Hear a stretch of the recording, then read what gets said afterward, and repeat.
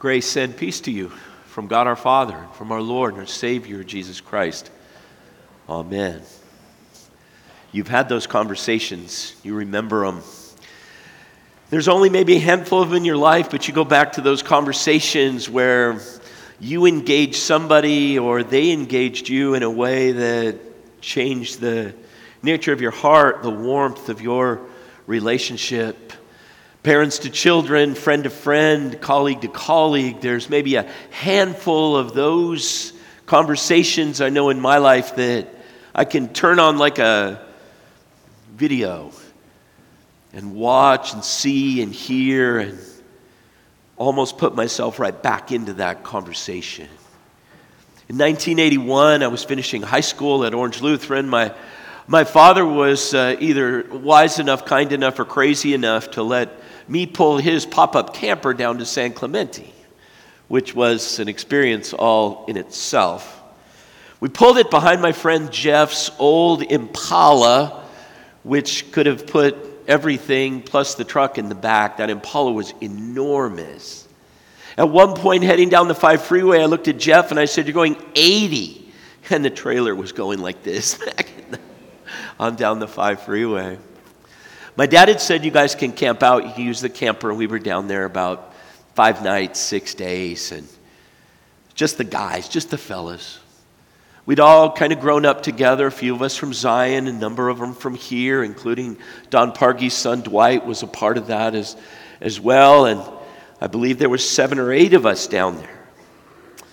And we were all fixing to go. Everyone was going someplace else. Some were headed to Northern California, some to Texas. I was heading to Cal State Fullerton. But we all knew that this was kind of the last spring break, that from this point on in graduation, we would all be dispersed to wherever God would lead us. One night, it got really chilly and foggy as it does in San Clemente. And I had a little piece of maybe 18 by 18 plywood that I put into the fire as it got dark and cold. And it burned beautifully and slowly. And the guys came up from the beach and over from the station and in from the town, and slow and steady, no girls, no loudness, no rivalry, no laughter, just hushed tones. Guy stuff, as my grandson says. Guy conversation, the crackling of the fire, the dancing of the flames on our faces, the reality that we'd probably never have another moment like this with one another dawned on us. And so we talked.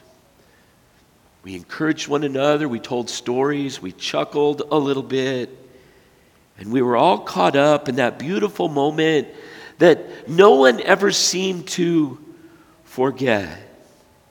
So much so that 41 years later, as I was at a reunion this summer down near Disneyland, 2 of my friends, Scott and Eric, looked at me and they said, "Do you remember sitting next to the fire in San Clemente outside of your dad's trailer and just sitting and hanging out?" We nodded our heads, we smiled, and we said, "Yeah." We remembered the moment, the feelings, the conversation. And you remember. You remember those conversations you had with someone you knew and loved that shared your life in a very intimate, warm time, in a very powerful moment from which your heart was changed in a way that's so difficult to describe. The book of Philippians is that conversation. We started with Galatians and Ephesians and Colossians and Corinthians, and every one there's this kind of course beginning to these books. Paul is saying, "You guys are messed up, you foolish Galatians, you silly Corinthians, what in the world is going on?" But the words of the book of Philippians, man, these people are close. They love one another, they're tight. It's a community that really hasn't deviated from what Paul had given them to do. And it was so clear that they were partners in the gospel. And that Paul had an affection towards them that was unlike the others. at least as far as the epistles read. Maybe when we get to heaven eventually, we can ask Paul what was his favorite church. And right after St. John's Orange, he'll say, the church in Philippi. You've had those conversations. You know those conversations. Those of us who are parents, we yearn for those conversations. Because it's in those moments that hearts are open in a way that maybe they're never open previously. There's 3 pieces of this conversation that I'd like to pull out for you. 3 verses that just speak to our hearts this morning and warm our hearts in the middle of the fall, in the middle of the anxiety, in the middle of all we got to do. And help us remember what God speaks into our ears and the great and deep, intimate love that God has for us. As Paul starts this letter, the very first chapter, the very top, the 3rd verse, he says these words, I thank my God every time I remember you. Where do you go with that? What a beautiful thing to say to someone. Whenever I remember you, I give thanks to God. The first words out the chute of this letter weren't, you're silly, you're crazy, you're foolish. The first words after grace to you and peace were, I thank God every time I remember you. St. Paul loved these people. They had a warm and a kind, a supportive relationship. And so first his heart turns towards gratitude, which Paul loves to do. And later on he's going to point us all to grateful spirits. But he is specifically grateful for this congregation and this handful of people. In our age of busyness and taking people for granted and working through lists of things that have to be done, thinking more like human doings or human androids that are programmed to have to do all this stuff rather than human beings, perhaps those words are words that we can take into our heart and maybe into our conversations. I thank my God every time I remember you. What a powerful conversation starter for those we know and those we love. It's so disarming and so beautiful. How's someone going to respond to that? Well, were you thankful when? No. It starts the mind and the heart spinning. It calls to mind those conversations. It calls to mind those shared experiences in the best sense. It's letting the person know that you love them unconditionally and that they are the object of your love and your affection. It's letting them know that they are a gift of God to you. I thank my God every time I remember you. It evokes strong, loving, positive, kind feelings and words. And who needs to hear that? I think we all need to hear that. I think we all need to hear from the Word of God that God gives thanks every time He remembers us, and that we as brothers and sisters in Christ, that we give thanks every time we remember one another. And then Paul points them to the gospel. He says, for you are partners of the gospel with you and me. You've always been there for me. It's the gospel that links their hearts and ours. It's that good news of Jesus Christ. For they're partners more than just cheering for the same team or having a geographical, having geography in common. It's more than serving on a staff or a friendship. They hold in common faith in Jesus Christ, forgiveness of their sins, the mercy of God, the common history that in Christ has drawn them together. 50 years ago, they didn't even know one another. And now they're partners at the roots of the biggest movement in the history of humanity. And so Paul greets them with grace and mercy and peace. And those marvelous words, I thank my God every time I remember you. To whom would you say that today? And how would that help them lean into the relationship that you have with them? Second piece of Paul's conversation that I want to draw your attention to is Philippians 3:13 through 14. Paul writes, "But one thing I do, forgetting what is behind and straining toward what is ahead, I press on toward the goal to win the prize for which God has called me heavenward in Christ Jesus." He establishes this marvelous, warm relationship with them. And then he points them to Christ in Philippians chapter 2. He says, your attitude should be the same as that of Christ Jesus. And he speaks of the humility and the exaltation of Jesus in the Carmen Christi of Philippians chapter 2, verses 1 through 11. And then he begins to speak again with words of inspiration and motivation. He says, forget what's behind and strain on toward what's ahead. Who better to say that than Paul, who in his past history was a scoundrel and a murderer. But now he was on a different trajectory. The Lord had taken a hold of Paul's life on the road to Damascus, knocked him off the horse, made him blind, took him to be kind of rededicated and figured out. The scales dropped from his eyes. And now he's God's vessel to bring the gospel into the Gentile world. Forgetting what is behind and straining toward what is ahead. What is your trajectory? Where are you going? What does it look like as you go? What are you focused on? Paul says he's moving heavenward. He's on his way. There's an urgency as Paul ages. He's got this intrinsic thing inside of him that says, I got to go. And maybe he's winding down a little bit. We're not sure what it was. My wife's grandfather thought for sure that Paul's thorn in the flesh was arthritis because her grandpa only had one arm from a farming accident and his hand was filled with arthritis. He said, I'm pretty sure Paul's thorn in the flesh, his pain was arthritis. And he'd smile and put his hair back in his farmhouse. I've had people say that Paul's thorn in the flesh was his mother-in-law. I don't believe that to be true.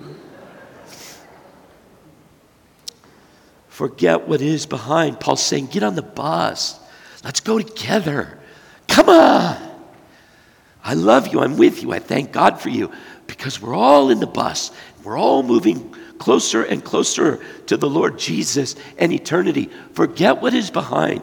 Forget your regrets, your failures, your sins, your broken pieces. Leave those at the feet of Jesus. He's not counting your past against you. Why should you? Forget what is behind and press on, Paul says. What are the things before you?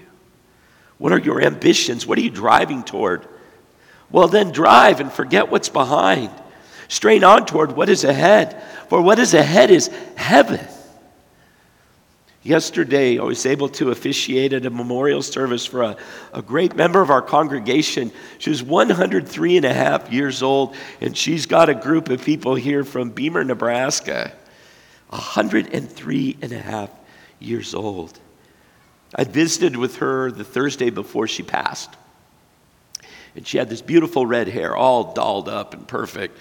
There were three things she didn't miss. She didn't miss her hair appointment to make sure that beautiful 100-year-old hair was red. She didn't miss bowling until she finally couldn't go anymore. And she didn't miss worship at St. John's. All three were critical to what she was all about. As I visited with her, she sat in her chair with the sun kind of coming in from the street on Anaheim, and she reflected on her life. She knew that her heart was going out. She knew that she was hurting, but she also knew that she was on her way to see Jesus. And her words were filled with hope and peace. She knew that there would be that moment where the heart would stop, but she didn't seem to be anxious or worried about it. She was tranquil. It was one of those visits that was inspiring to me. where I dove down the block and turned around, and instead of going to Jack in the Box to get the 2-taco deal, I sat in the car for a minute and reflected on what it means to be moving heavenward. Her life was inspiring. Yesterday, the family gathered together.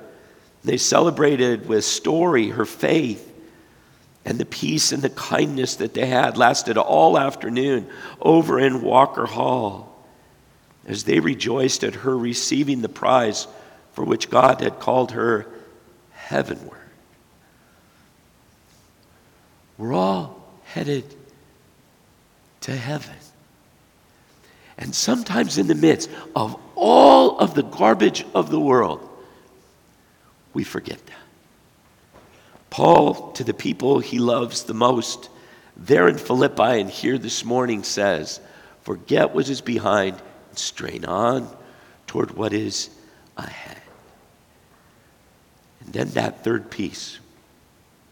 One of the most ambitious sermon series I ever put together was preaching 6 or 7 weeks on Philippians chapter 4. And as a congregation, we about had that memorized. And 4 verses, Philippians chapter 4, verses 4 through 7, we about had it memorized. Let's see if you remember. I'll start and you join in as you're able. Rejoice in the Lord always. Again, I will say, rejoice. Let your gentleness be evident to all. The Lord is near. Do not be anxious about anything, but in everything, by prayer and petition, with thanksgiving, present your requests to God.